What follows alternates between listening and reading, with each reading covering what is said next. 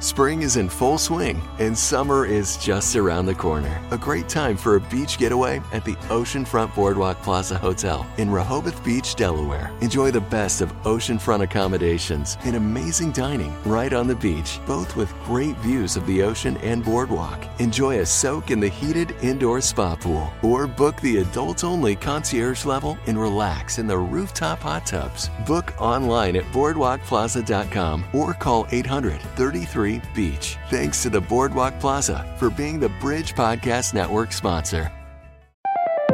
Story Jumpers! Welcome to another episode of your favorite storytelling podcast. Are you ready to hear a great story? Of course, that's why you're a Story Jumper. Wanted, a superhero to save the world, is an exciting good versus evil battle between a brother and a sister superhero team and the evil Mephisto.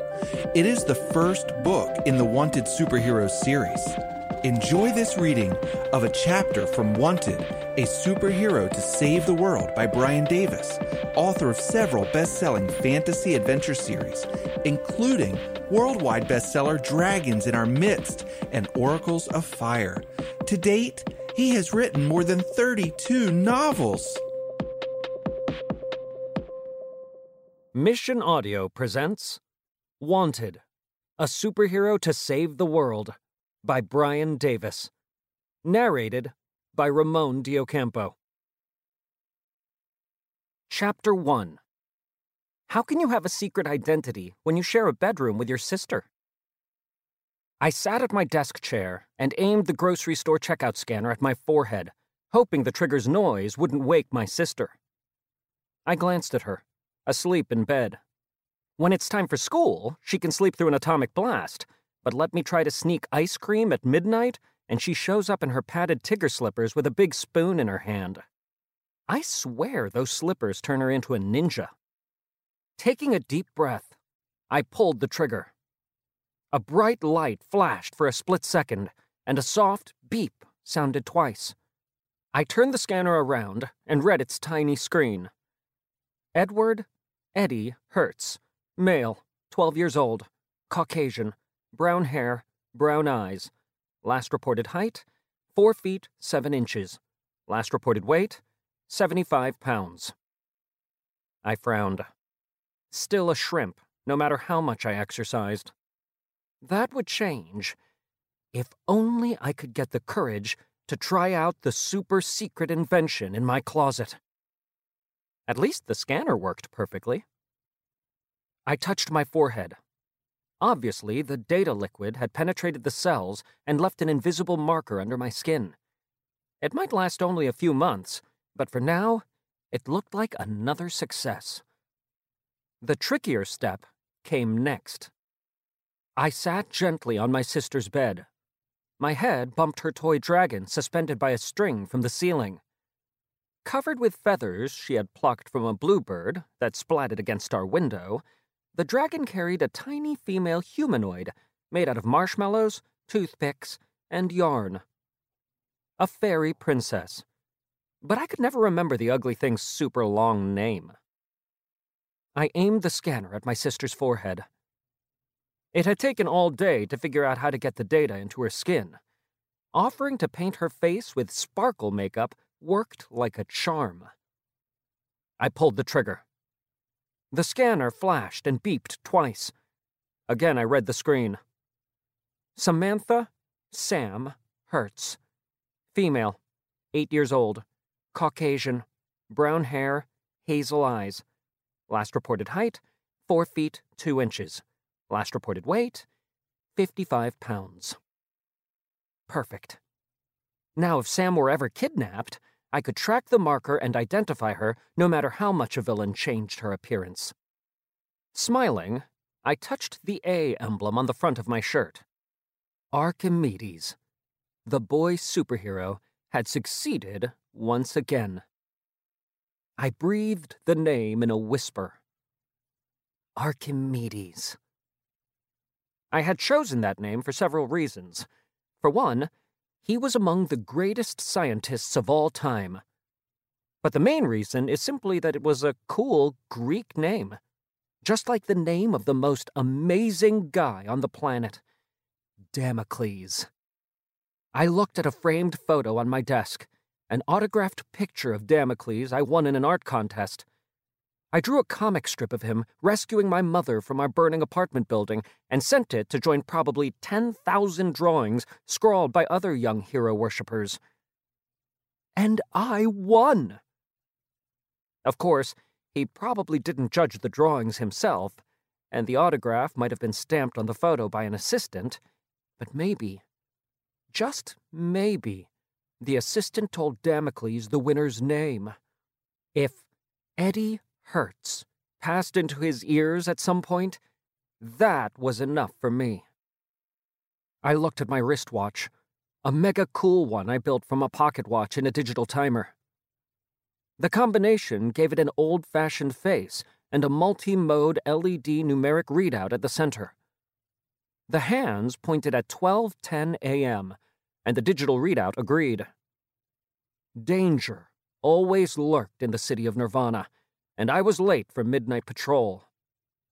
Of course, the city already had Damocles to watch over the citizens, but he couldn't be everywhere at once. They needed a backup, and I was just the kid for the job. A cool breeze stirred the curtains of our second-floor apartment's window. Easy access to our room was a safety hazard, so I always closed the window when I went to bed or out on patrol. Street lamps outside could take the place of a nightlight, though Sam insisted that we leave a glowing blue fairy princess light plugged into an outlet.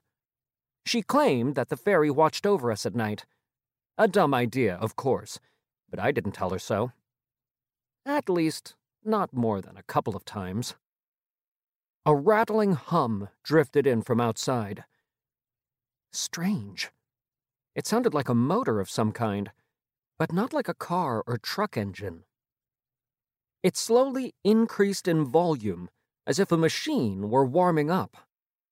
I laid the scanner on my desk and fastened my gadgets belt around my waist, along with the attachments: 2 spool lines with grappling claws, a portable hologram projector, a paintball pistol, a knife in a sheath, a glass cutter, 2 suction cups, 2 coils of wire, adhesive tape, a pair of gloves, a razor disc gun, and a laser pen. Everything was ready, except that my solar-powered laser pen needed a charge. But how could I turn on a light without waking Sam? I spotted the nightlight next to the desk. It wouldn't provide much juice, but it should be enough for one patrol. Crouching, I set the pen's butt end against the bulb.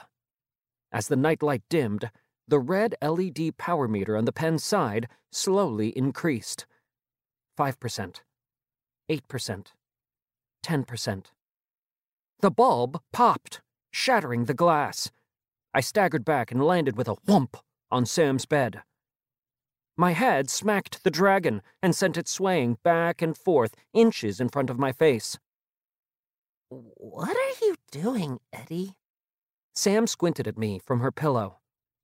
Remnants of sparkle paint glittered on her face. I hid the laser pen behind my back. Just checking on you? "To make sure I'm asleep so you can raid the fridge."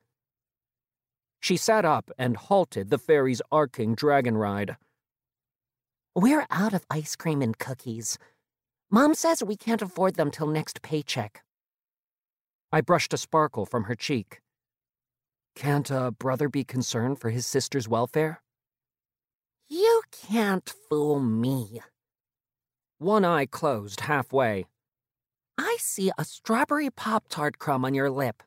If you really cared about me, you wouldn't be sneaking those into our room." I swiped the crumb away with my sleeve. You're not that allergic to strawberries. "Am so." She laid a hand against her forehead and put on her "I'm so dramatic" expression. "If I even breathe the vapors, I am likely to swoon." I rolled my eyes. Mimicking Princess Queenie, her favorite cartoon superhero, was making Sam way too theatrical. Sometimes she had no clue what she was saying. Give me a break. When Mom made strawberry shortcake last week, you licked the spoon, and the bowl, and the baking tin. She added the strawberries later, genius. And you should talk about eating too much. You snuck food in here 3 nights in a row. Mom never said I couldn't. I shrugged. I've been working out a lot. I get hungry at night. And you're wearing that weird costume. She resumed her suspicious stare. Are you going out again? Going out? What are you talking about? I've seen you. Night before last and the night before that. What are you, some kind of spy camera? I got up from the bed and walked to my closet, stealthily sliding my laser pen back to my belt. Now I had to get my mask without Sam noticing. And it's not a costume. I just modified an Alabama football jersey. Take me with you, at least this once, or I'm telling Mom. I spun back and wiggled my fingers in a creepy way. Mephisto's gang would skin you alive and eat your kidneys. He's a mass murderer. He's a mass murderer, she said in a mocking tone. You made him up just to scare me. The hum outside grew louder. I had to get out there to see what was going on. Mephisto's real. Get your head out of your comic books and you'll hear about him. Everyone in town talks about Mephisto. She crossed her arms in front. I still don't believe in him. Right. I touched the dragon and made it sway again. But you believe in fairy princesses. Because they're real.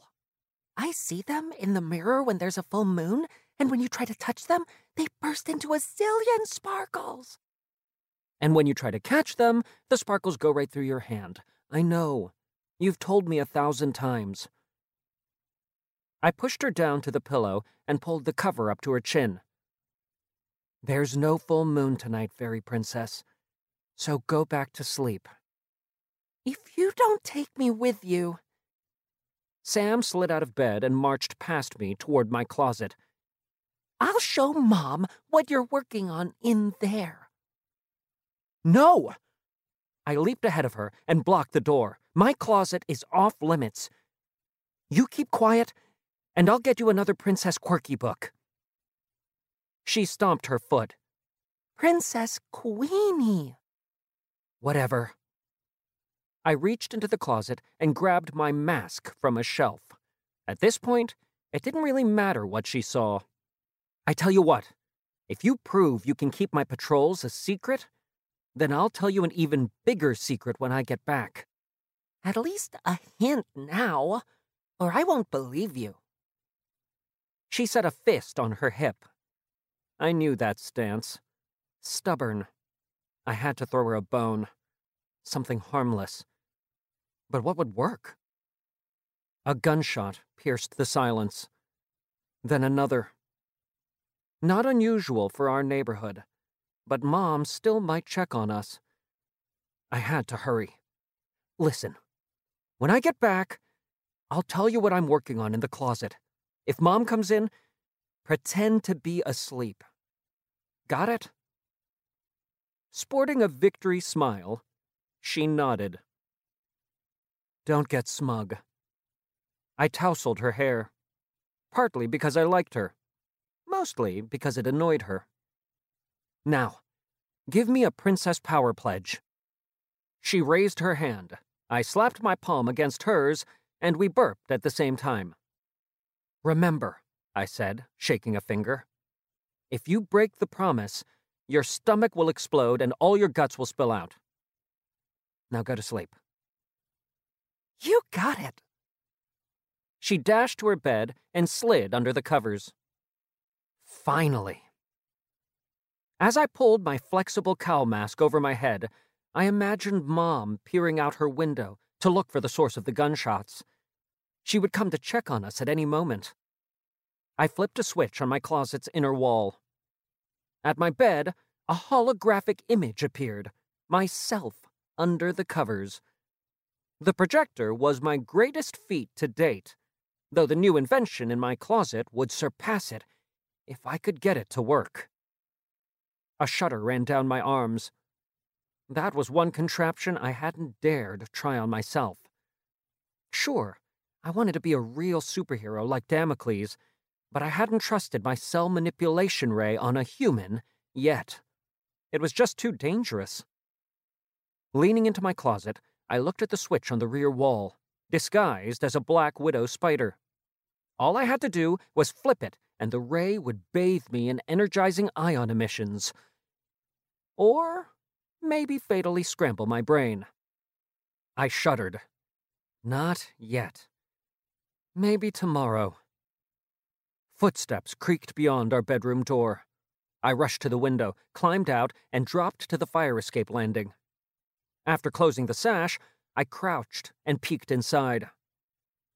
Mom opened the door. Light poured in from the hall.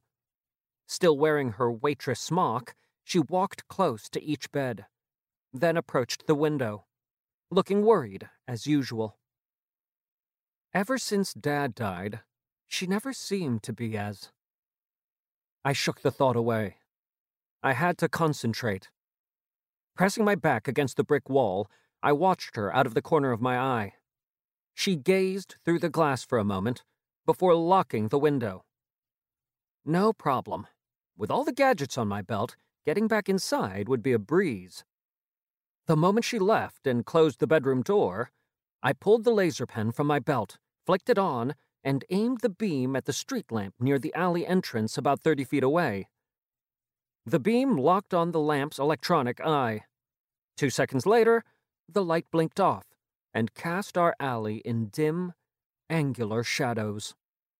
Now, under the cover of darkness, I threw a line from one of the belt's spools.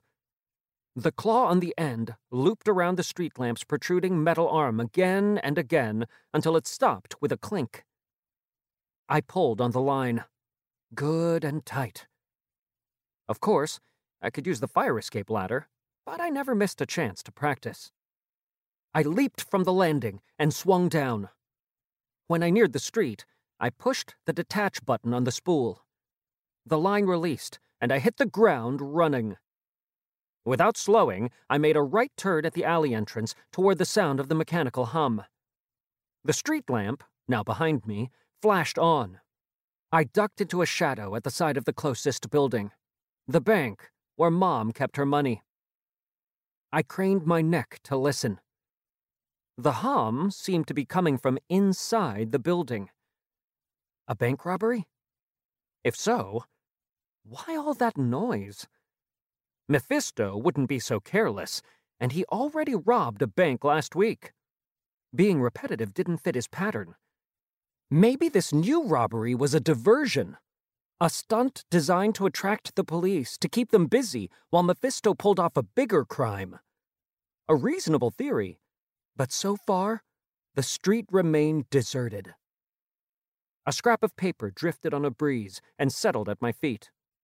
I snatched it up and scanned it. A bank deposit slip. I walked to the bottom of 3 steps that led to the bank's entry and eyed the wide-open front door. Suspicious. Very suspicious. Real burglars would have hidden their tracks, but why would they disable the alarm and then be so careless about the obvious break-in? The pieces weren't coming together. I jogged to the top of the steps and sneaked inside. At the lobby's far wall, a thick metal door stood open. Probably the safe. The hum emanated from there, maybe a drill bit grinding through the metal of an interior door. I hurried back to the stairs and looked up at the underside of the entryway's overhanging awning. Yes, this would be perfect. Working quickly, I withdrew a pair of wire coils from my belt, reeled them out a few feet, added adhesive tape to the 2 ends, and threw them upward. They stuck to the awning. Now, 2 wires dangled, one on each side of the stairs. With a push of a button at the wire's bottom ends, I activated a stun field between the 2 lines. The field gave off a slight buzz. Not good. The robbers might hear it. I withdrew the hologram projector from my belt, spun the dial, and browsed the images in the memory. A cop with a rifle? No, they would back off from him. A woman juggling bananas? No, that would be stupid. A bag of money. Perfect. Just the bait I needed to make them ignore the noise and faceplant right into unconsciousness. I jumped to the side of the stairs, backed into a shadow, and pointed the hologram projector at the bottom step. When I pushed the button, a fabric bag appeared, the size of a big pumpkin. $100 bills stuck out through a drawstring at the top. Now, I just had to wait. Across the street, a human form prowled along the rooftop of a 3-story building. Mephisto? I shook my head. Not his style. Tunneling with a Magna Gopher, yes. Bulldozing with an octopus tank, definitely. But sneaking across a roof? Alone? No way. The form dashed briefly through a light, revealing an unmistakable cowl mask. Black and gray covering his face, except for his eyes, nose, and mouth. Just like mine. I swallowed through a tight throat. Damocles? Wow, I can't wait to see what kind of adventures Eddie Hertz and his sister Samantha are going to get into. At 12 years old, I can't even imagine being a superhero. Brian, welcome to Story Jumpers. Thank you. It's great to be here. You have got a huge imagination. Where did you ever come up with the idea that a kid could be a superhero? Well, when I was growing up, my superhero I always wanted to be like was Batman. Because Batman came up with his own gadgets. He didn't have any super strength because, born in a foreign world. He just trained himself. And I wanted to come up with a kid who would try to do the same thing. His own hero was a superhero of the same mold. So he wanted to be that. He wanted to train himself. And he didn't have any natural physical abilities. So I wanted him to use his brain to bring about the superhero qualities that he wanted. And at the same time, I wanted him to learn from his heart. I wanted him to, all of his desires to be a superhero to come from his heart as well as his brain. And that's really where our heroism comes from, is our hearts. That was my idea. Wow. Well, it has come together in a beautiful way. And there's several books in this whole series. Mephisto seems like evil trouble. What was there an inspiration behind Mephisto? Is there somebody you had in mind that you didn't like that you used to work with? Where did this guy come from? Well, as you know, in every superhero story, there is that big bad guy. Superman had his Lex Luthor, and Batman had several of them, really. The Riddler and the Penguin and the Joker. You always have to have that larger than life bad guy who's so bad you can't imagine anybody being so bad. I don't know anybody in this world who is as evil as Mephisto. So we try to make him larger than life to make the opponent seem unbeatable. So our heroes can rise up to the occasion with their own heroism. Because if it's an easy defeat, there's not much of a heroism, is it? No, that's for sure. Well, I'm sure that they've got a lot of trouble to face ahead of them. Tell me, do they go further than protecting just their city? Are they starting to have to defend the whole world by the time we get through the series? Well, the reason it's called Superhero to Save the World is because Mephisto has said once he conquers the city, he's going to use his technology and go throughout the world to conquer the entire world. So they're going to have to deal with their own city first to stop him in his tracks, so to speak. Great. Excellent. Now, when you think of a superhero story, I don't know that I'll ever be dipped in gamma radiation and come out glowing green with super strength. That would be my big dream. I always loved the Incredible Hulk. Superhero stories, they tend to inspire us. They tend to tell us about ourselves, things that we don't only know that are like dormant in ourselves, like you say, in our heart or in our head. Where can readers in your story find guidance for their spiritual lives? Well, in the story, you'll see both characters learning to sacrifice for each other. And that's where true heroism comes from. It says, I'm going to risk myself to do something good and courageous for your benefit. And not just for Eddie, for his sister, or Samantha, for her brother, but also for other people in the city they don't even know very well. So our true heroism lies in what we're willing to risk in order to give it up for someone else's benefit. Someone you love, and maybe someone who doesn't really love you. And that's where true love lies, is when we love people who are not so easy to love. And that's throughout this story. Very good. So you've written 32 novels and you've got several series. That's a lot of words, Brian. I can't even imagine where you would start. Let's say a story jumper wanted to start writing their own stories. How would you recommend that they get started?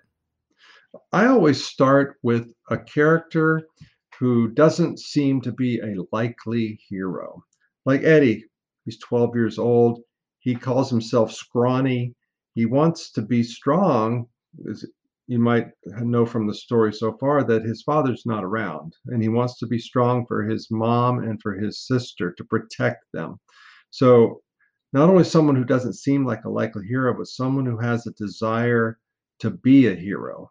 Think of Luke Skywalker in Star Wars. He didn't look like much of a hero, but he wanted to be. He wanted to be to make a difference in the world. So I start with a character, and then I write in that character's ordinary world. Being an ordinary person, he wants to seek something better. So I create what we call a crisis that ruins his ordinary world and causes him to have to seek something better. And that launches him on what we call a hero's journey. And that's the kind of story that I think all kids love, going on that journey with the hero. And that's how I start my book. Well, I know that I love going on a hero's journey. I love being there with the hero when they're conquering evil. And I think that the story jumpers who listen to this clip of Wanted, a superhero to save the world, are going to feel exactly the same way. I cannot wait to hear what some of our listeners think about Eddie Hertz and his sister. I think they will too. This is going to be a lot of fun.